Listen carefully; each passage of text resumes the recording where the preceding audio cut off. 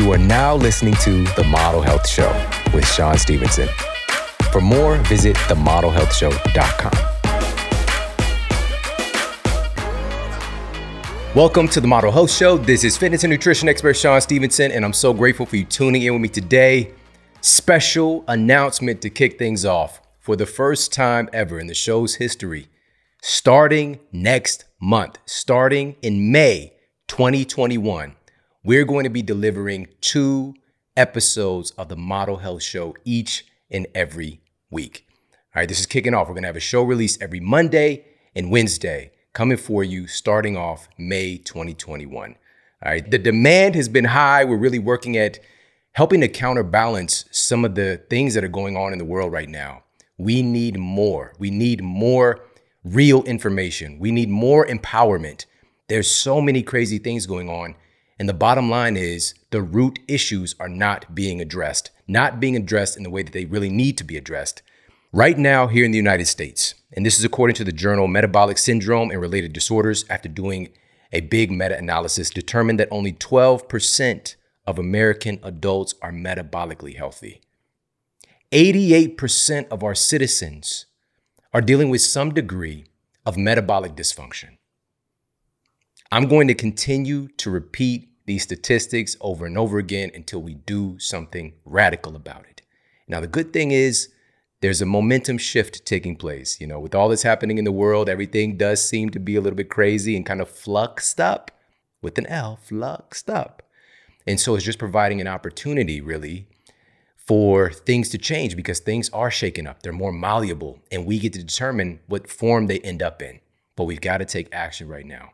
And also, of course, everybody can feel a little bit of turbulence, but I believe that that turbulence is a result of us really starting to lift off, right? So we're starting to elevate the conversation. And I'm dedicated to delivering more to help to usher in this real sustainable change.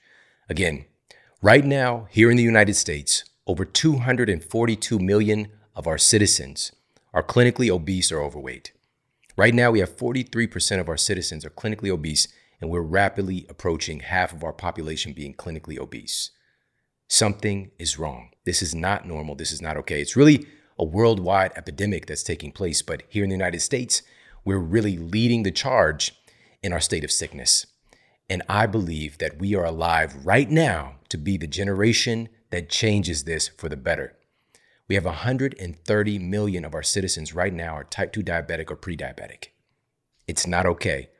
The Journal of the American Medical Association has affirmed, big meta-analysis 2018, what we already know to be true, the number one cause of our chronic degenerative diseases, these epidemics of diabetes and heart disease and cancer and obesity, the number one cause is poor diet. It's the number one thing. That's just the surface level though. We're not even bringing into the equation that poor diet is a form of stress and the epidemics of stress, the abnormal stress, and lack of stress management, the epidemics of our sedentary behavior, the epidemics of sleep deprivation, the epidemics of disconnection from community. We humans, we evolved having community. We need support in other people to really survive and to thrive. And so there's so much going on in the world right now that, again, we're here to help to counterbalance this, but not just counterbalance it, but to tip the scales in the direction of what's real, to tip the scales in the direction of what's sustainable. All right, so again, starting in May 2021, 2 episodes each and every week. Sunday night / Monday morning, depending on where you are in the world, and also Tuesday night / Wednesday morning, depending on where you are in the world. And I know that there's been a demand for this for many years, but I've been sitting back because of what's required of me and my family and my team to make something like that happen. Little do many people know, but it can take me several days, sometimes weeks in advance of preparation to do an episode of the show. And hours upon hours upon hours that don't go into the recording, it's into the prep for the show. And so really working to move my life in a dimension where I can shift things and really focus on creating more for this platform that so deeply needs it. Podcasting is such a powerful medium today. We've got the majority of our citizens are listening to podcasts now. And this all started as an idea. I was a clinical nutritionist and a strength and conditioning coach in St. Louis, Missouri. And I was seeing people every day, and I was seeing these incredible success stories. But what I was doing that was different, which should be obvious, but I would basically educate folks on how the disease occurred, right? So if somebody's coming in and they're on metformin, they have type 2 diabetes, and they're on lisinopril, they have hypertension, the list goes on and on. They're on their slew of medications. I would basically take them and help them to reverse engineer and understand how the disease is created. If we're talking about diabetes, here's how your pancreas works. Here's how the beta cells in the pancreas works. Here's how your blood cells get unlocked to be able to fill energy. Here's how they get unlocked again to be able to release their contents into circulation. Here's how that energy can get shipped to the mitochondria. But all of these things can sound very technical and overwhelming until we bring some life and color to it. Until we make it into something that is palpable and engaging and entertaining. So having these different dimensions, I was like, I need to record this. You know, seeing people every single day over and over again in a one-on-one context, I was like, I need to share this in a bigger way. And so we started the show. And in the beginning, it was slow going. I'm not one of those people. I didn't have a network of people. I didn't have all of this influence and all of these followers. And I just wanted to help. I wanted to serve. And we hit record and we started to create an archive and a database of these masterclasses. And before you know it, about a year later, it became the #1 health podcast in the United States from St. Louis, Missouri. Not the hub, not what you would consider to be the hub of health in our country. And also, you know, to say that if I can achieve greatness, anybody can, coming from my circumstances, it's true. And I'm going to continue to remind you of that. And now here we are all these years later, and we're, for the first time, moving to 2 episodes a week. So I'm very excited about that. We've got some incredible things lined up and some big, big change is happening. This episode today is one that is going to be timeless. It's going to be something that hopefully helps to nudge you in the direction of empowerment and really understanding that you truly have the pen in your hand and you are writing your own story. Because everything that we do in our life is based on the perception of who we see ourselves to be. Everything we do in our lives is based on the perception of who we believe ourselves to be. It's the #1 driving force of the human psyche. Truly, is to stay congruent with who you believe yourself to be. You take actions based on who you believe yourself to be. You think thoughts based on who you believe yourself to be. If anything goes outside of that, quickly it starts to nudge you into discomfort and we retract, right? So if we want to start to have different actions in the world, different results in the world, different feelings in the world, we first have to begin to change what we believe about ourselves. We have to be able to get in there and do the inner work that's necessary so that we start to think the thoughts that we want to think, feel what we want to feel, have the correlating actions that we want to take, and then see the results that we want to see in the world. That's how it really works. We can work from the back in. There's some reverse engineering that can take place because there's this statement that our emotion is created by motion, for example. You know, if we want to shift our emotions to change what we're doing with our bodies. And what that really does is it puts us in a state. It puts us in a different state. It's a state change that just makes it easier, a little bit easier to change our thoughts, to think what we want to think, to feel a little bit more empowered. But the real long-term change comes from really taking control of our inner world. And again, everything that we do in our lives is based on who we believe ourselves to be. And you can change that at any moment. At any moment, you can change. And you don't have to get permission from anyone to do it. Now, that said, theoretical physicist Michio Kaku said that the human mind is the most complicated object in the known universe. All right, so that's the rub. That's the other side of the story. This isn't necessarily an easy thing to do. It is very simple. It's a simple principle of changing your thoughts, but how does it actually get done? And most of us are very just radically disconnected from our inner world. We're so externally focused. There's so much distraction going on in the world. There's so much that's pulling our attention away from ourselves that many of us feel this sense of just feeling disconnected, cut adrift, lost, not really on purpose and on their mission. And life is just kind of passing by. But I promise you, at any time, you could jump in and grab the steering wheel. But how do we do that? Well, the most proven strategy, time tested. We have massive amounts of clinical evidence, but also centuries upon centuries of documented use and application of this technique, of this strategy, of this plethora of strategies to really getting in and being able to operate and understand our inner world. And again, the ultimate goal is to think the thoughts that we want to think about ourselves and about the world around us.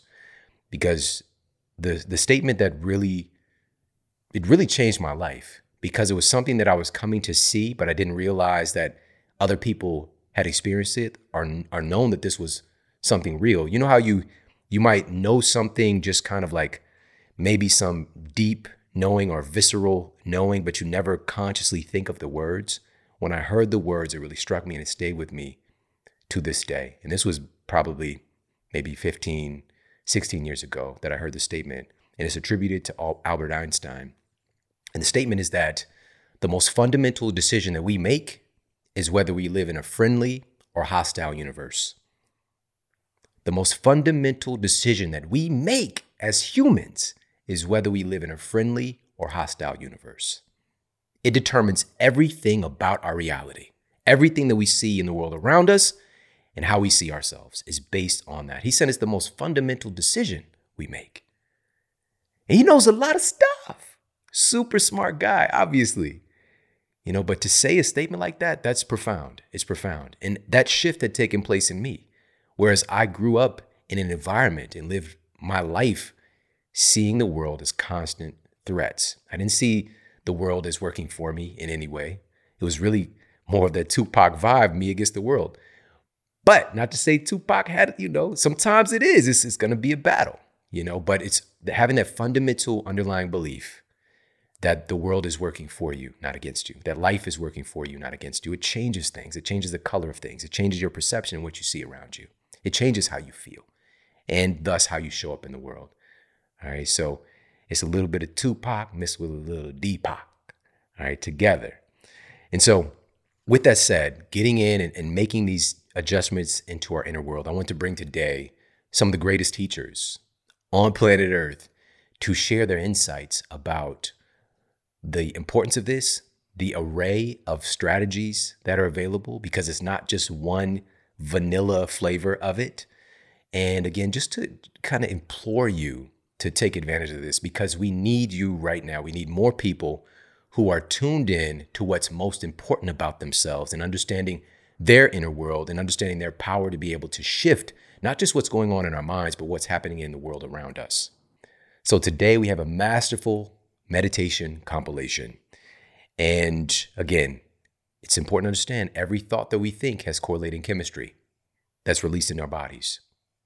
There's a resulting array of neuropeptides and neurotransmitters and hormones that get released based on our thoughts. What if we can begin to cultivate our thinking in a way that produces more things that make us feel good, that make us feel more empowered, that make us feel more creative, that make us feel more giving, that make us feel more abundant, right? All of these superpowers, these are really superpowers right now. And then we unleash that upon the world, things can get really, really good. So obviously, a big part of this equation is our overall health and wellness. And so even just prior to all of this craziness, I was continuously sharing the science around these things, but also, at this point, helping to shift the conversation a little bit to those things that are really sustainable and that are clinically proven, that have documented mountains of clinical evidence on their efficacy and also their safety. Scientists from the Department of Neurology at USC found that the active ingredient in turmeric, which is called curcumin, is able to help eliminate metabolic wastes and reduce inflammation. Right now, it's on everybody's mind is this pro-inflammatory, this inflammatory condition that has a tropism towards our lung tissue. And the resulting inflammation is not from the thing. It's from our immune system's response. And it can be an overreaction, all right? Or it can underreact. The important thing is inflammation is not good or bad. It's your body being able to do this intelligently. And curcumin is one of those things that has this immunomodulating benefit to help our systems to respond intelligently. And it's insane how many peer-reviewed studies we now have on this. And also with turmeric and curcumin having anti-angiogenesis properties. It's clinically proven to help cut off the blood supply, selectively cut off the blood supply to cancer cells. All right, and this is in association with the founder of the Angiogenesis Foundation at Harvard University, Dr. William Lee, who's been a guest multiple times here on the Model Health Show. It goes on and on and on. These things have existed for thousands of years, and humans have been utilizing them. Now we have so much peer-reviewed evidence affirming their efficacy. The question is, are we using them or not? And also without crazy side effects. So another thing really noteworthy about turmeric is that it's also been revealed to improve the function of resident macrophage cells that operate as the front line of the immune system. Macrophage cells operating as the front line of our immune system. It's kind of important, all right? These can take you a step from even allowing an infection to even get on top of you in the first place, all right? There are people who have just an underlying susceptibility. As a matter of fact, the majority of people in our country, the vast majority, have an underlying susceptibility to infectious diseases, as well as obviously chronic diseases. And so that's just one of my favorite things. Plus, a new study published in the British Medical Journal, the BMJ, one of the most prestigious medical journals, the longest published journal in history, medical journal. So this isn't like the top 5, found that COVID-19 ICU risk is 20-fold greater in people who are deficient in vitamin D. Isn't this important to know? This should be front page news. This should be not only this, there are about a dozen other well-done studies affirming the same thing. If we have our vitamin D levels at a sufficient place, there's an added dimension of protection and a much lower susceptibility to having poor outcomes from infectious diseases. Both of these ingredients, plus some of the most vitamin C dense superfoods, is found in the Organifi Immunity product. All right, Organifi Immunity. It's using it's whole food based nutrition, organic turmeric, vitamin D, and vitamin C coming from whole food sources. All right, so this isn't synthetic. This is the good stuff. This is what's bioavailable to our cells. And the benefit is that it tastes good and it doesn't come along with all this crazy artificial sweeteners and all this other stuff that you find in some of these vitamin C products out there. All right, it's so much more effective. Definitely take advantage of it. Pop over, check them out right now. It's Organifi.com/model. That's ORGANIFI.com/model. You get 20% off the Organifi Immunity and also their incredible green juice formula, all cold process, superfood nutrition. Their red formula, the red juice formula. And also they have an incredible, if the turmeric and curcumin really jumped out at you, they got a super critical extract of organic turmeric as well, standalone product. But the Organifi Immunity is just what the society ordered right now. So definitely pop over there, check it out. It's Organifi.com/model. And now let's get to the Apple Podcast review of the week. Another 5-star review titled Love the Content and Your Openness by Run with Wolves. Sean, I listen to your podcast every day as I drive to work. Many episodes I have listened to multiple times. I love the content. Your openness to explore topics, your research, and your personal spin is beyond comparison. I'm a teacher, and I was so inspired by your recent show with Layla Ali, I shared it with my class. Her message about failure was so powerful, it stopped a class of teenagers in their tracks. You could have heard a pin drop, passing your podcast to the next generation. That's so powerful. That's what it's really all about. Again, this is the power of an idea. You never know who you can affect. All right, so keep taking good care of yourself, keep speaking up, keep sharing your story, because that's what the world really needs right now. And on that note, let's get to our topic of the day. Today, we have a masterful meditation compilation, and this is coming from some of the greatest teachers in the world today. And this first teacher, definitely in the three most influential people in my life in this arena. And if it wasn't for meditation, I would not be here with you today. Yes, my nutrition, changing my nutrition, what I was putting in my body. Food isn't just food, it's information. It changed everything about me. But it didn't really get me to the place of empowerment because I didn't know that it was possible. I didn't know that it was possible. I didn't know that it was possible to think what I wanted to think about myself and about the world around me. I didn't know that I was able to make such a big impact on the world because it was outside of my paradigm.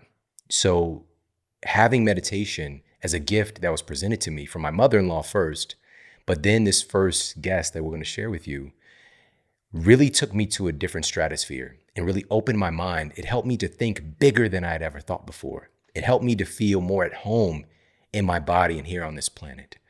And so first up, we've got Dr. Michael Beckwith, and he is the creator of the Life Visioning Process, best-selling author and founder of Agape International. And in this clip from one of our powerful conversations, and by the way, after this episode, any conversation, any nugget that really jumps out at you, you can get the full episode in the show notes. But from this conversation, he's going to share with you what meditation actually is and the importance of cultivating an intention. So let's jump into this clip from the incredible Dr. Michael Beckwith. So meditation, if we describe what meditation is, it's paying undistractable attention to reality, to the eternal, to that which is real. And you learn to have dominion, as you were just talking, you're having dominion over your attention so that you can place your attention where you want it to be. So in meditation, you're paying attention. You can use the breath, you can use a mantra, however you want to do it, but ultimately you're paying attention to that which is changeless. Now, most people suffer from an attention deficit disorder and an intention deficit disorder. So their mind is all over the place. Their mind has been hijacked by worry, fear, anxiety, anxiousness, beliefs that aren't true. And then their life becomes, they start to experience those thoughts and those perceptions. So there are different aspects to meditation. One aspect is there's a cleansing to it. There's those thoughts, they surface so that you can look at them. Is this true? Is this not true? You can embrace, help dismantle, transmute them. And then there's periods of meditation where you have real bona fide insights. You actually know something that you either formerly just believed, or maybe you didn't even know this part of reality even existed. So there's meditation where you have insights, and there's meditation where you're clearing things. But the average person's mind is hijacked by the world, the media, social media. They're thinking thoughts that don't even belong to them. They think they're thinking those thoughts, but their mind is obtaining those thoughts from the sea of mental garbage. So in meditation, you're purifying your awareness.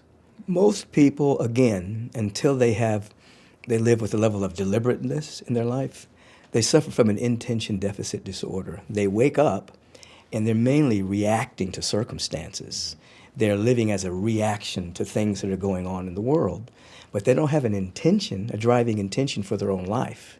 So at the end of the day, they've simply just managed their reactions to whatever's going on, rather than establishing an intention to be your best self, an intention to improve in an area of your life. Now, when you have intention, now the universe, through its laws, can begin to help you with that intention. But if you don't have any intention, you're just kind of buffeted around on the ocean of life, wondering why you're not going anywhere. So I teach people to make sure you establish an intention. Same thing in meditation. We have a point in meditation where you actually establish an intention. Why am I meditating? I'm meditating to have a realization of my oneness with life, to activate wisdom, to activate intelligence, to become conscious that I'm supported. I mean, you can have whatever intention you want, but to live an unintentional life, you're just going to go around in circles. That just makes so much sense. Even starting, it's just like I think a lot of us, if we're not trained like in the way that you were discussing with meditation, just like, let's see what happens, Right. you know, versus just like, let's set an intention. It's just like when we set out this door, like, where are you going? Right. You know, to set that intention. That's powerful. Like, I never really. It's necessary because the world of phenomena is swirling. We're going to go outside in a minute and we're going to read a news item about some crazy thing that's happening, and it can just suck our attention, and then we're not going where we need to go because we're caught up in the swirl of something else, you see. So intentional living is where we want to bring people to an intention. Yeah. Now, what happens is, by law, I'm talking about mental law, you know, when you establish an intention, you start to be, intention is directional. It's like, I want to walk in that direction. So what happens is, by law, the mental laws start to assist you in walking in that direction. Now, you may not get exactly where you think you want to get. It might even be better. Right. Things may open up that you don't even know exist yet because you've established an intention. Whereas rather than just sitting back and waiting to see what's going to happen. Yeah. You know, that's a different kind of waiting. You establish an intention, then you wait for wisdom, guidance, direction. But just to wait around and see what's going to happen with your life, that's foolishness.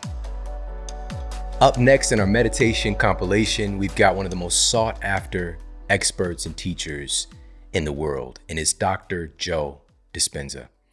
Dr. Dispenza is a neuroscientist and best-selling author of several books, including Breaking the Habit of Being Yourself. And in this clip from our powerful conversation, he's going to share with you what the root of the word meditation actually means, the root of the word itself. And it's really, really interesting and empowering once you understand what the root of the word actually means. And also he's going to share with you the power that meditation has to reshape your life. Let's dive into this clip from the incredible Dr. Joe Dispenza. The word meditation means to become familiar with. That's exactly what that symbol means. Familiarization. So if you're sitting in your meditation and your brain is going, you can't quit, it's too hard, you're becoming familiar with those thoughts, that's a meditation.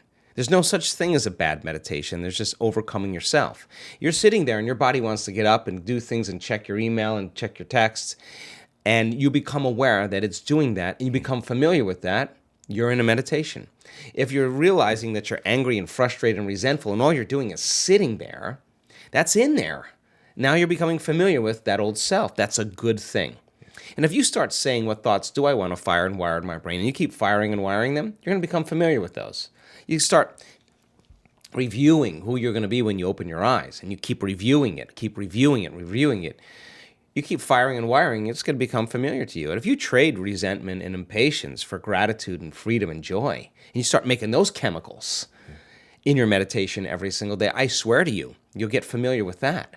So the process of change is unlearning and relearning. It is breaking the habit of the old self and reinventing a new self. And we use meditation as a way to change our brain and body to be different, be greater than the environment, be greater than our emotions and habits, and be greater than the predictable future and the familiar past. So meditation is a way then to get us in the right state of mind and body. So when we present ourselves to the world, we're a better expression of it. And then practicing and staying aware your entire day so that you can actually master something about yourself. Now, what's the side effect of that?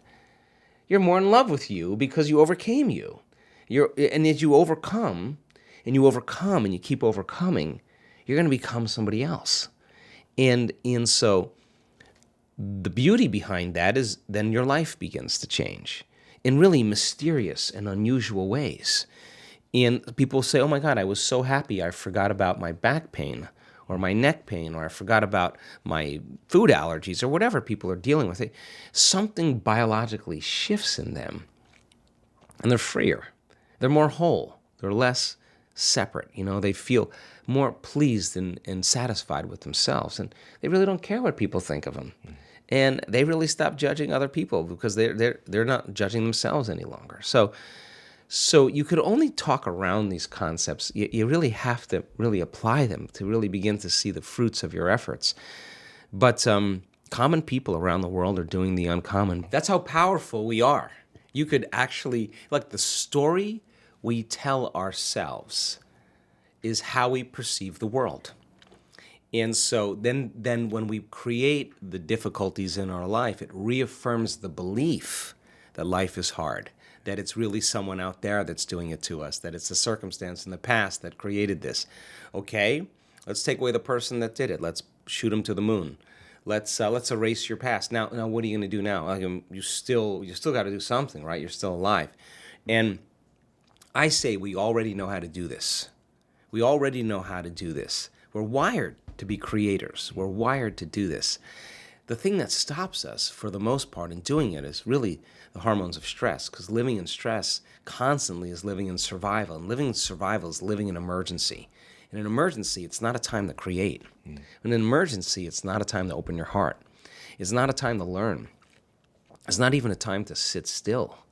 So most people then that are living in stress and living in survival, they can't believe in a future yet because it's not a time to create. So getting people to that point where they make up their mind, and they make up their mind enough to begin to think, there's got to be a better way. There's got to be something else. That awakening process typically happens when people reach their lowest denominator. They hit rock bottom, because then they can see themselves through the eyes of somebody else. You feel so altered, you're not returning any texts. You feel so altered, you don't want to go to dinner with your buddies. You feel so altered, you don't want to watch your favorite TV show. You're just disconnected. And that's when you start observing yourself. But my message is, why wait for that? I mean, you can learn and change in pain and suffering, or you can learn and change in joy and inspiration. If you're waking up every morning being defined by a vision of the future instead of the memories of the past, and you get up and you're inspired from an elevated self now instead of a limited self, you could observe the old self from an elevated state instead of that diminished state. And people are doing that. So they are aware of those thoughts. And yes, it takes effort. And if it was easy, everybody would be doing it. But just because you have a thought doesn't necessarily mean it's true. And when you start looking and observing those thoughts, I think you are like Gandalf, because Gandalf also said, you may not pass, when he meant like that kind of severity when it comes to how we make up our mind about things. That's the kind of energy or intention that begins to create the biggest volume of change in our life. And I've interviewed thousands of people in our work that have healed from really serious health conditions. And I would say about 90% of them, when I ask them, so what happened? The first thing they say all the time is, I just made up my mind. I just made up my mind I was going to do this. Yeah. And they made a decision with such firm intention that the amplitude of that decision carried a level of energy that was greater than the hardwired programs in their brain and the emotional conditioning in their body. And the choice that they made caused their body to respond to a new mind. In fact, the choice they made became a moment that they would never forget. It was an event. And the stronger the emotion they felt, the more they paid attention to the choice. And in a sense, they were remembering their future. And the body emotionally was getting a sampling, a taste of the future. And they're aligned to that future, and that's when the body's healing began. That's when the miracle started, right in that moment. That's how powerful we really are. Now, what if you did that every day? What if you made up your mind every single day you weren't going to get up from your meditation until you were that person you wanted to be? Game on now. Because you'd have to do battle with all the things that are not consistent with it, and that's exactly how our brain works. So then, if you want to be wealthy, you can't feel lack. You want to be a master, you can't judge your coworker.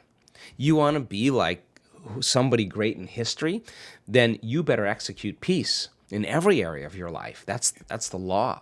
So you take the prayer out on the road now. You take the prayer, and you're the living example of the prayer. That's where it matters the most. And that's when people start getting suspicious and say, Sean, man, did you change your medication? I mean, you're looking way too happy all of a sudden. Well, you're not relying on anything outside of you to bring you joy. You're overcoming yourself every day. And people say to me, well, why do you do your meditations in the morning? I always say, easy. Because if I can overcome myself at the beginning of the day, the rest of the day is easy. Right. Because that's the biggest mastery, right? Absolutely. Is the self. And so people are waking up to that, and they enjoy the process of seeing when they make those type of changes, the feedback that's happening in their lives, the synchronicities, the opportunities, the coincidences, those serendipities that are starting to happen, and they're going, wow, I am powerful. Yeah. Hey, I am a creator. And nobody's excluded from the equation. That's what makes it so cool. And so we're not doomed by our genes. We're not hardwired to be a certain way for the rest of our lives. We are marvels of adaptability and change. So then what does it mean to change? Change means then to be greater than your body, greater than the body that has been conditioned emotionally to be the mind, greater than the body habituated into a predictable future, to be greater than the environment, to be greater than the conditions in your life. And if you're not being defined by a vision of the future and you wake up every morning, it makes total sense then when you see the same people and you go to the same places and you do the exact same thing at the exact same time. Now your personality is no longer creating your personal reality. Your personal reality is creating your personality because every person, every object, everything, every place is mapped neurologically in your brain. And since you've experienced your boss, since you've experienced your coworker, since you've experienced your ex, the moment you've experienced them at some point, there's an emotion associated with them. So then all of a sudden people wake up and they're not aware of this, but their environment is influencing the way they think and the way they feel. So when things are going good, they feel good.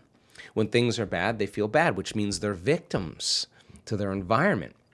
Why are you unhappy? Well, this person made me unhappy, which means unconsciously that person is actually controlling the way I feel and the way I think. Now I'm a victim to that circumstance. So to change then is to be greater than that environment. So then you would have to reprogram the way you'd think and the way you'd feel to no longer return back to the same state of being. Now that's the mastery, because it isn't just having a great meditation and then getting on the freeway and flipping everybody off or judging your coworker. Right. You just return back to the old self. You got to be able to maintain that modified state of mind and body your entire day. And if you can, get ready, because weird things are going to happen in your life. So the person who's starting to try it out in a curious way, like, let's just do the experiment. Let's just see if I change my energy, I change the way I think I feel, is there going to be some effect in my life? When they start seeing that, they're no longer like, oh, I got to go create my life today. They're actually excited to do it because they don't want the magic to end. They want to keep it going. Now, that's when it gets kind of cool, because this is when you start believing in yourself. And when you believe in yourself, you believe in possibilities, right? When you believe in possibilities, you got to believe in yourself. When you stop believing in possibilities, you can't believe in yourself. So people are waking up and going, wow, it doesn't matter your skin color, it doesn't matter how rich you are, it doesn't matter how healthy you are, it doesn't matter how young you are, how old you are, how in shape, out of shape. Not even if you've ever meditated before. It doesn't even matter. It's a formula. And you don't need 40 years of dedication to meditation to get it. You just got to understand the formula. And like playing ping pong or hitting a golf ball or dancing the salsa, you're going to figure it out sooner or later, and it's going to get easier and it's going to get fun. That's what we want for people. Our next expert voice in our meditation compilation is Dr. Kulreet Chaudhry. And this is one of my personal favorite, all-time favorite episodes of the Model Health Show. She's a neurologist and best-selling author, including the book Sound Medicine. And this episode blew my mind. This is one that I love to listen to again. And this happened, it came out right before all the craziness set in the world and the pandemic kicked off. So some folks might have missed out on this one. So make sure that you listen to this episode for sure. Now, being that she's a neurologist, she has a very powerful perspective. But in this clip from our conversation, she's going to share with you why, as a neurologist, she began implementing meditation for herself and for her patients in her practice. And she'll also share some incredible insights about sound in meditation, because even your thoughts have observable sound. So let's jump into this clip from Dr. Kulreet Chaudhry. In India, we always say that the mother has 100 times more influence than the father. And I absolutely do see that in my life in terms of the introduction to meditation through my mother. My mother, when she came to the U.S., leaving a huge extended family in India and all of a sudden diving into all of the challenges of American life, alone, developed a thyroid condition. And so here's this young mom, in a new environment and young kids. And when she went to her endocrinologist, who was not, by the way, an integrative endocrinologist, I feel like this is just like fate stepping in. She went to a regular endocrinologist who said, I think this is a stress-induced condition that, given all that you've been through, that your body is responding to stress and strain of a new lifestyle. And so he actually recommended meditation, and transcendental meditation at that time was the most available to the medical community. And within 6 months, her thyroid was completely normal. And so that was extraordinarily eye-opening for her, that a meditation technique, which is essentially, it's a use of sound to heal the body. It's a use of sound silently chanted or silently repeated within the mind. She immediately then had my sister and I learn. I was 9 at the time and she was 7 at the time. And because meditation and mantra meditation and sound being used in that way has been a part of my life for the majority of my life, it just completely changed the way that I interacted with the world. I had a way of resetting my mind on a daily basis. And it profoundly shifted, I think, my overall creativity. It shifted my flexibility, meaning I was able to take what seemed like opposite concepts and bring them together. And it shaped the way that I managed my interactions with other people because I wasn't reacting. I had this buffer of silence around me created through a regular mantra practice. And so when I became a physician, and I just fell in love with neurology, when I did my neurology rotation in medical school, I just knew this is what I was going to do. And everybody around me was like, oh yeah, that's obvious that this would be what you would do. So I fell in love with this field that essentially treats conditions that deteriorate. I mean, the majority of the conditions in a neurological practice get worse over time, neurodegenerative conditions like multiple sclerosis and Parkinson's disease. And so here I was in this field that I absolutely loved, and I loved my patients, and I would have to watch them get worse. And so this is where I started to dive back into, some of the resources of my childhood and started bringing in things like meditation as part of my medical repertoire for these patients. And now what's happening is science has proven it. Now they're trying to turn that into a biological model. And there's always this lag between what we know to be true from a scientific standpoint to how we now translate that into medicine. And that's where this new field that I talk about in the book of biofield science is coming in to help to bridge that gap, that if from a quantum standpoint we know we're vibrational beings, but the way that we're addressing our patients, we're looking at them as just biochemical beings. How do we bridge that gap? Right. It is was that Newtonian science, just kind of looking at it like that. But let's talk about that. Let's talk about this human biofield. So this idea of this human biofield actually came when there was a group of physicians and scientists that met at the NIH to look at some of the research that was coming out of alternative and complementary medicine. And it forced everybody to kind of scratch their head and say, we don't have a model for why this works. And the way that medical research is chosen for printing is even if something is true, if it's true but it doesn't fit into our biological models, they won't print it, meaning we understand that you proved it to be true, but we don't understand why it's true, so we're not going to print it. And so, this group was basically trying to challenge, or not even challenge, but expand our paradigms of biology to allow all of this new science coming in and saying, we may not have a full understanding of what a human being is. That our idea that a human being is just, bone and muscle is perhaps limited.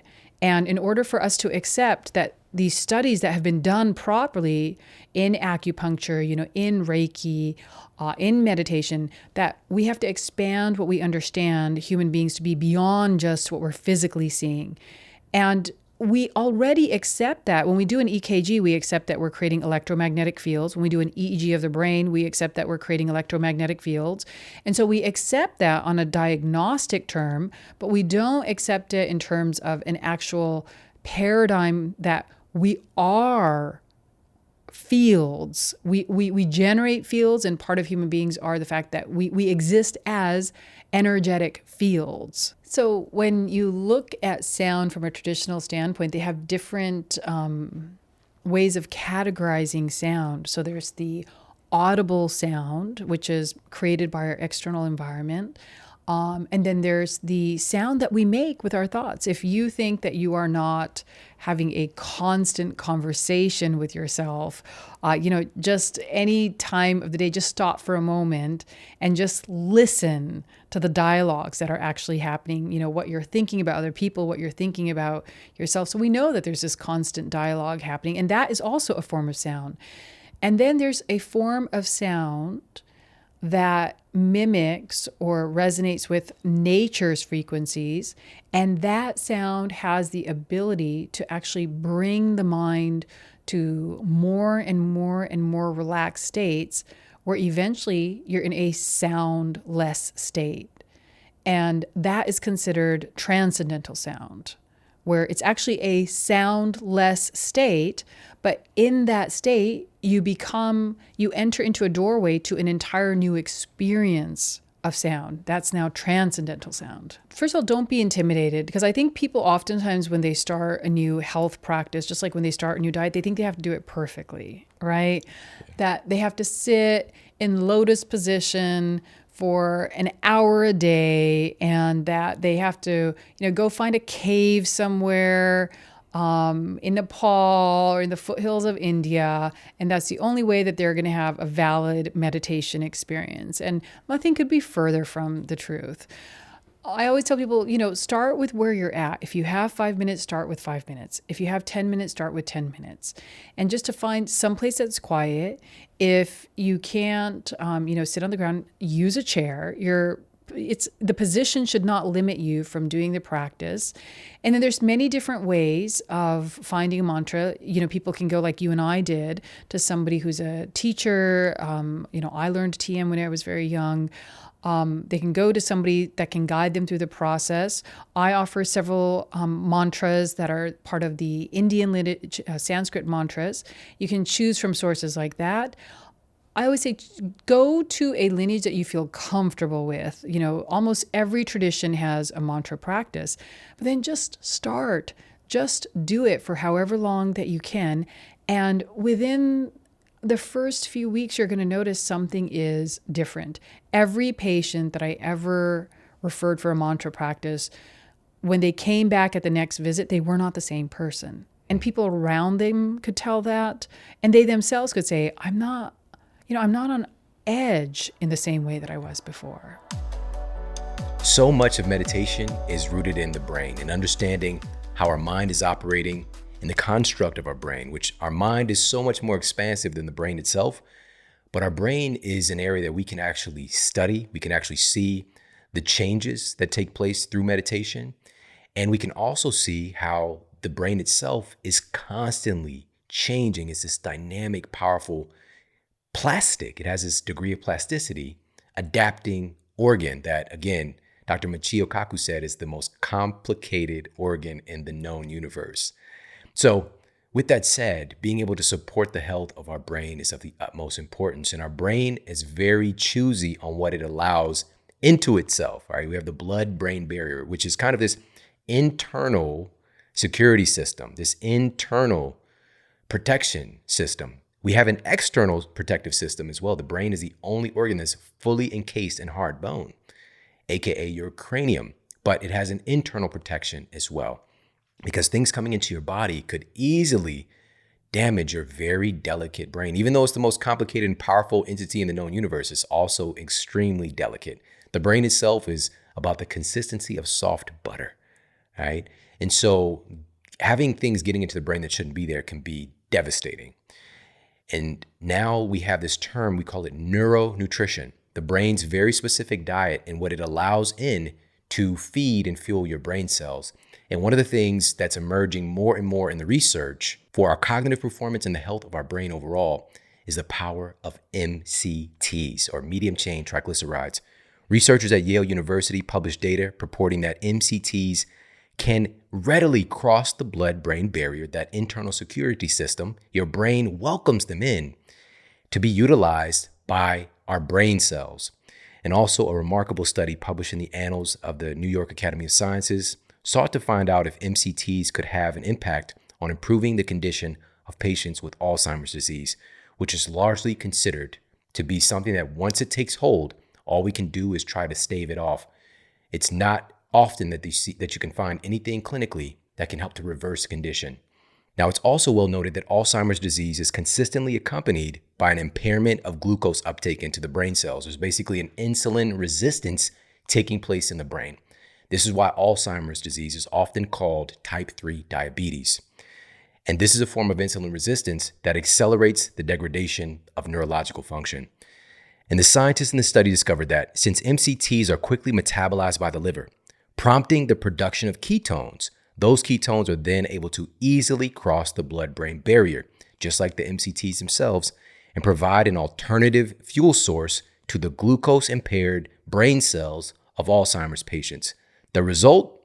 The scientists found that the consumption of MCTs by these patients directly led to improved cognitive function in mild to moderate forms of Alzheimer's disease and cognitive impairment. These are the things that have to be pushed to the forefront. So many people who are struggling with this condition, and it's just impending. The rates of Alzheimer's is steadily creeping its way into the top 10 of all chronic diseases and leading causes of death for our citizens.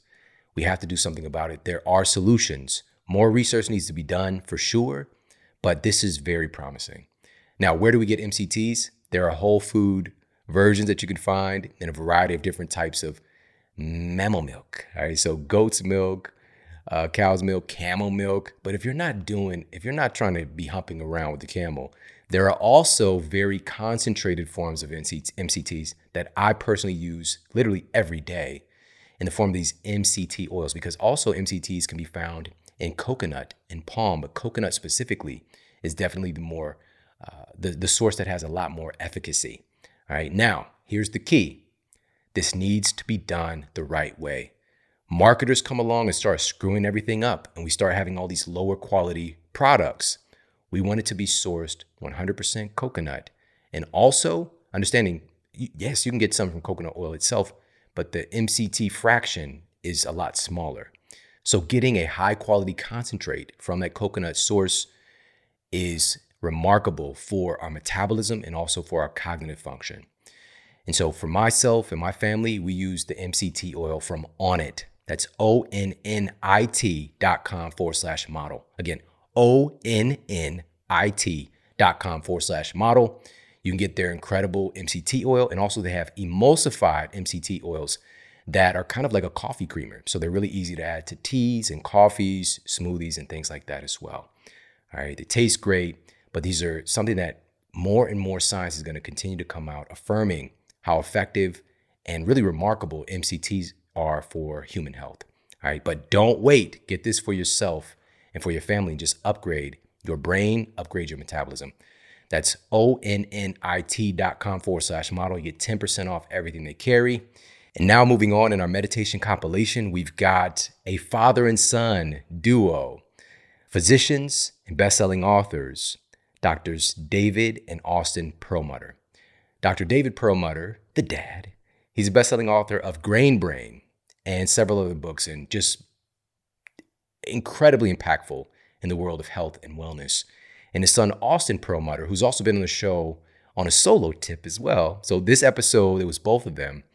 But in this particular clip, in understanding all the work that Dr. Perlmutter, the dad, has done in the field of neurology and understanding cognitive function, for them to add this dimension with meditation, it's really, again, it's based on sound evidence and seeing it improve the lives of their patients.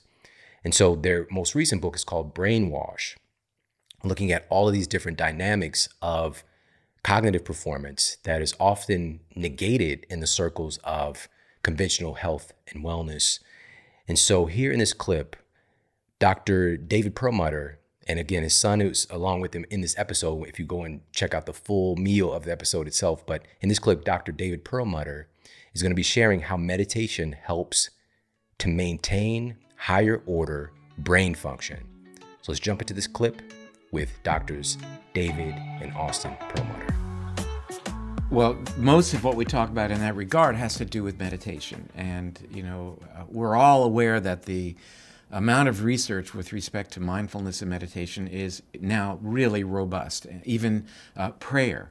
When we try to keep our thought process focused and alleviate distraction, there are some powerful things that happen. The prefrontal cortex lights up, and our connection to the prefrontal cortex and the top-down connection of the prefrontal cortex over other areas like the amygdala is enhanced as well. So that's the value of meditation. And it really is across the board over various mindfulness practices, whether it's paying attention to your breathing or reciting a mantra or being involved in deep religious prayer. It all pretty much does the same thing. There are subtle nuances of each form, but it really brings the adult back into the room. And let me just talk about what that means for a moment. When the prefrontal cortex is not in communication with the amygdala as much as it could be, it's as if the parents are saying to the teenagers who are going to invite 30 of their closest friends over to the house for the weekend, we're going to go on a cruise, come what may, enjoy. And how's that going to work out? Well, the value of reconnecting, of offloading this disconnection syndrome, is it brings the adult back into the room to say there is no monster under the bed. Don't get all excited. Everything's okay. You can go to sleep now. Calming things down. We've all had experiences in our lives where suddenly the amygdala just lit up, and by the grace of God, we were able to rein it in. In fact, I talk about one in the book. I was in Costco in line with my wife getting ready to check out, and there was one more thing that she needed. She kind of does that. That's all right. It's cool. And she ran off to get it, and when she brought it back, still wasn't our time to go to the cashier. So everything was cool, but the guy behind her in line had a hissy fit, and I didn't mind. He was barking at me, and that's cool. I don't mind that. But he started to lay into my wife, and my amygdala just it got plugged in, and I felt myself losing control, and approached him, and somehow or another, the adult came back in the room and said that this is not a good thing to do, and I was grateful that I could rein it in. But what we recognize is many people these days have actions which we know about, which demonstrate that their amygdala is not reined in. This activity that doesn't demonstrate the adult in the room. And there's hell to pay when those things happen. And we need to bring more measured activity back into our lives so that we can get along better. Up next in our meditation compilation, we have the person who got me interested in brain health and cognitive performance, and it's Dr. Daniel Amen. Dr. Amen is one of America's leading psychiatrists, neurologists, and brain health experts. He's authored or co-authored 80 peer-reviewed medical articles and more than 40 books, including 12 New York Times best-selling books. And again, many different books, but one of them being Change Your Brain, Change Your Life. And Dr. Daniel Amen, in this clip, he's going to be sharing why meditation can create spiritual fitness from a neuroscience and psychiatric perspective. So let's check out this clip from Dr. Daniel Amen. So we did a study, we actually did 3 of them, on a Kundalini yoga form of meditation called Kirtan Kriya.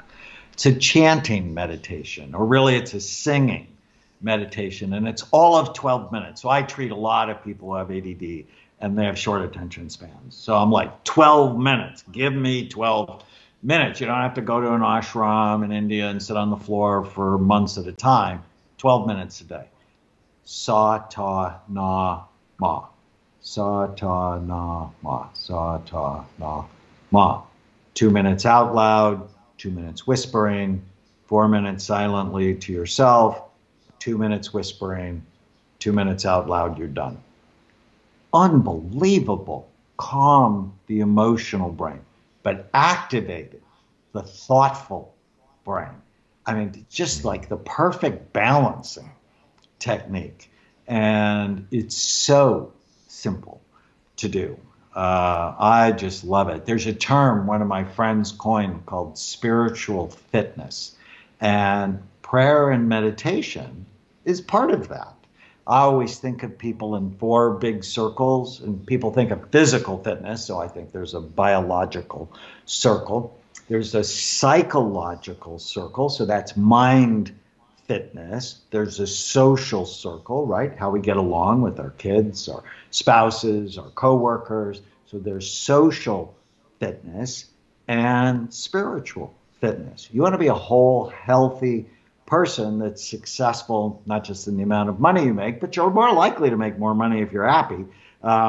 We want to be fit physically, mentally, socially, and spiritually. Up next, we have the wonderful insights from best-selling author and world-renowned meditation teacher, Emily Fletcher. Now, Emily is the author of Stress Less, Accomplish More, and she's trained tens of thousands of students around the world. And she's also the founder of Ziva Meditation. And her modus operandi is really teaching meditation for performance, not meditation just for you to feel more peace, but for you to experience better performance in your life. So being better at life, that's something that we all can really use. And in this clip from our conversation, she's going to be sharing an insight on the vastness of what meditation can actually be. So check out this clip from the incredible Emily Fletcher. Okay, so thanks for bringing this up, because I feel like as it's becoming more and more popular, it's going to behoove us to be specific with our language. Because especially for folks starting out, if you just hear the word meditation and you're like, well, this person told me to clear my mind, and this person told me to focus, and this person told me to let go, and this person told me I need to breathe really fast, and this person told me to slow down my breathing, but so which one is it? Like, what is meditation? And so then it starts to feel confusing, or like you're doing something wrong, and it's easy to get on the meditation shame spiral. And so I just think we need to decide on like, okay, we can call the blanket umbrella term meditation, but other than that, we have to qualify. Just like there's exercise, but playing ping pong is very different than, CrossFit. Yeah. Sports. Okay, well, swimming is quite different from football, but they're all sports. Mm-hmm. So you wouldn't assume that the same technique you would use to swim would be the same technique you would use for football. And meditation is really that vast. There are thousands of different styles of meditation. And because people don't assume that it's a skill. They think that it's just something they should magically already know how to do. And so then they're like, well, you just sit down and clear your mind. And just because it's simple doesn't mean that it's easy, right? Actually, I think that the profundity of this practice comes from the simplicity, like meaning that the more simple it is, the more profound the impact can be. And so because it is simple, people think they should already know how to do it, but it is a skill. So at Ziva, the way that I've delineated it is I've taken these thousands of different styles and basically put them into 3 categories, the 3 M's. So you've got mindfulness, which is really good at dealing with your stress in the now. You've got meditation, which we'll define the difference in a minute. And I would say meditation is really good at helping you deal with your stress from the past. And the manifesting is all about creating your dreams for the future. Right? So mindfulness, now, meditation, past, manifesting, future. And technique-wise, how I would delineate those is that mindfulness is all about focus, directing your focus, concentrating. Prefrontal cortex is involved. Left brain is online. And honestly, what most of the apps are, most of the YouTube videos, the drop-in studios are teaching what I personally would call mindfulness, but I'm a meditation snob. Okay, this is different than the meditation portion of Ziva, which is all about letting go. It's all about surrender. It's all about deep rest. It feels and looks kind of like a nap sitting up. Like this is a classic trademark move of Ziva meditators. This is great posture for us. It does not look good on Instagram, but it feels amazing. And by the way, for folks listening, her head was collapsed as if she'd fallen asleep. As if I was like on a quick heroin nap. Oh my God. I've never taken one of those, but I was like, this took an interesting turn. It was just pre-Broadway or my heroin days. No, just kidding. So that sort of like weeble wobble head bob, it feels and looks very much like a nap sitting up. And interestingly, you're giving your body rest that is about 5 times deeper than sleep. And we know that because your metabolic rate decreases, heart rate slows, body temperature cools, all of which is giving you that rest that you get at like the bottom of your sleep. But that happens very quickly in the meditation. And it's actually that de-excitation of the nervous system that starts to create order in your body. When you create order in your body, that is the mechanism by which the old accumulated stresses can start to come up and out. And in my experience, it is the eradication of the backlog of stresses that allows you to perform at the top of your game. That is really where you start to get the ROI of the practice. It's not because you're doing a state change. It's not like, oh, I was stressed, I did 10 minutes of the app, I feel better in the now. That's good. That's a useful tool. But where we really start to see the like, oh, my whole life got better. I started making better decisions. My sleep got better. My sex is better. My immune system is better. I reversed my body age by 10 years. That comes from getting rid of the old stress in our cells. And now we even know in our epigenetic memory. And then in the manifesting piece, all I teach people to do is it's ridiculously simple. I just say, hey, after your meditation, ask this question. What would I love right now? Real simple. No one's doing it. People are asking, what do I need? What do I want? What's going to look on Instagram? What's going to make me more money? What's going to get me girls? What's going to give me? And it's like, all of that is lack. A lot of that is ego versus what would I love? That's spirit. That's possibility. That's present moment. That's listening. And when you ask that question from that de-excited space, and also when you've just flooded your brain and body with dopamine and serotonin and you're already feeling good, which PS is the whole secret and point of manifesting. It's about how good can you feel right now, because the better you feel right now, 1, the better decisions you're going to make, and 2, the higher quality things you're going to attract, because we are in fact impacting everything around us just by our state of being.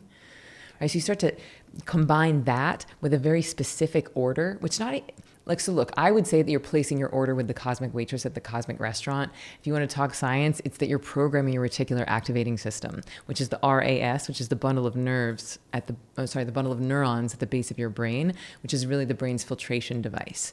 And so because at any given moment we have hundreds of millions of potential input available to us and the brain cannot process that much, we have to filter some of it out.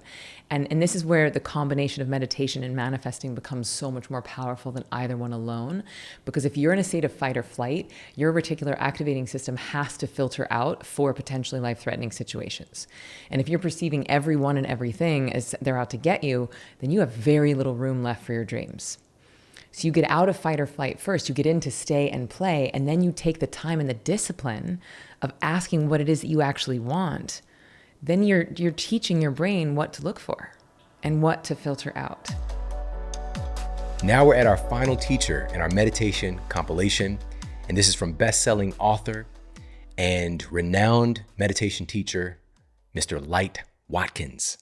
Now, Light Watkins is the author of Bliss More and the new book, Knowing Where to Look. And in this clip, he's going to be sharing with you how meditation is like going to the gym for your mind. Let's check out this clip from the one and only Light Watkins. Meditation is as much of an art as it is a science. And like any art, ballet, archery, floral arrangement, there are best practices. And when you know how to employ the best practices, you end up creating a level of efficiency that you wouldn't have otherwise. And it's not to say it's going to happen overnight, but the more you practice those mechanics and principles, the more efficient the experience will start to feel. And then that is what leads to success, which I define as a meditation practice that you actually look forward to doing, that you actually enjoy. Imagine that, waking up in the morning and you are as excited about meditating as you are about eating breakfast or about cuddling with your partner or about playing with your dog or whatever turns you on in the morning. Imagine having meditation fall into that category. And when your relationship with meditation becomes that strong, then it becomes a practice that you literally start to do every day. And that's where you're going to get the benefits. You're not going to get the benefits from meditating once or twice a week or doing it for 2 minutes. You see all these gimmicks, 2-minute meditation, 1-minute meditation, 30-second meditation. It's like saying a 2-minute workout, right? I mean, yeah, you can do jumping jacks or push-ups for 2 minutes or burpees or whatever, But if you really want to see some big changes in your body, you're going to have to eventually do something a little more substantial than that. And you're going to have to be more consistent. And there's going to have to be a system in place. And that's what I'm trying to bring about is, A, change that conversation around meditation is supposed to feel hard, and B, help people find their own system so that they can get the most out of the practice. Also, just like with exercise, if you have never exercised consistently and then you go to the gym with someone who knows what they're doing and they put you through a little program, even if it's like just a 20-minute or 30-minute workout, if that person knows what they're doing and they know how to take you through that program, right? You do it, you feel good, you sweat and all that. What's going to happen the next day? How are you going to feel? You're going to be sore as hell. Yeah. Right? You're going to barely be able to walk maybe or laugh. And that doesn't mean the exercise didn't work. It means that it did exactly what it was supposed to do. It broke down some muscles, it swept out some dust, and it woke some things up in your body that haven't been touched in a long time, right? The same thing applies with meditation. When we start off meditating and we've never meditated before, two things are happening. Number one, we are reconditioning the mind and the body, right, towards meditation. But number two, more importantly, we're breaking the old habit of not meditating for years and years and maybe even decades. And so the soreness of the muscles in the physical exercise is kind of like what happens with meditation with the mind. You have these really crazy, chaotic mental experiences. You may have some emotional releases surrounding your meditation practice. That doesn't mean it's not working. That's how people normally interpret this experience. It's not working. And this is the second myth I was going to talk about.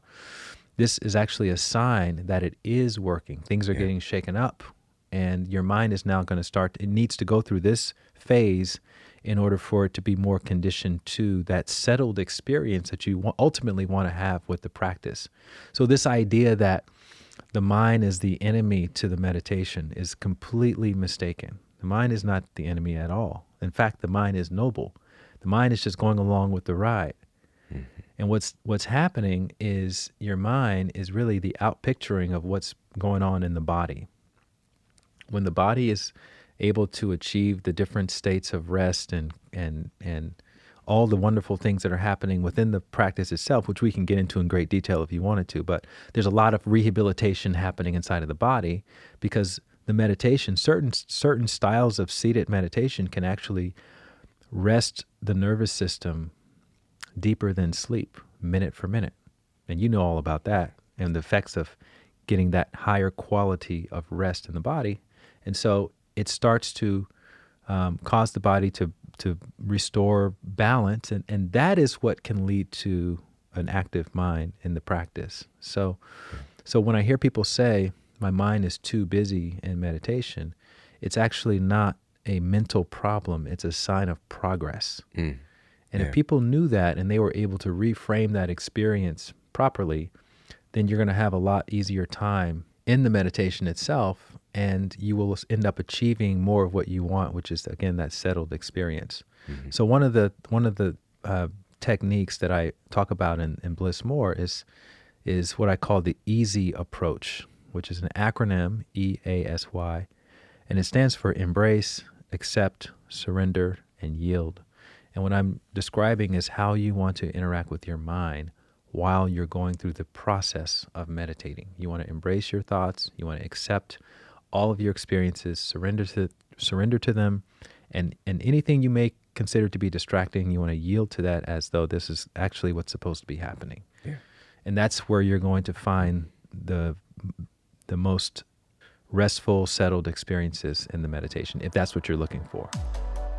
Thank you so much for tuning into the show with me today. I hope you got a lot of value out of this. If you did, please share it out with your friends and family on social media. You can tag me. I'm at Sean Model on Instagram. I love to see that. So let me know that you're tuning in, listening to the show. Tag me. I'm at Sean Model. I'm also at Sean Model on Twitter and at The Model Health Show on Facebook. And as mentioned, we've got some incredible episodes coming your way very, very soon. Coming up in May 2021, we're going to officially be dropping 2 episodes of The Model Health Show each in every week. So make sure to be ready for that. Again, I appreciate you so much for tuning into the show today. Take care, have an amazing day, and I'll talk with you soon. And for more after the show, make sure to head over to themodelhealthshow.com. That's where you can find all of the show notes. You can find transcriptions, videos for each episode. And if you got a comment, you can leave me a comment there as well. And please make sure to head over to iTunes and leave us a rating to let everybody know that the show is awesome. And I appreciate that so much. And take care. I promise to keep giving you more powerful, empowering, great content to help you transform your life. Thanks for tuning in.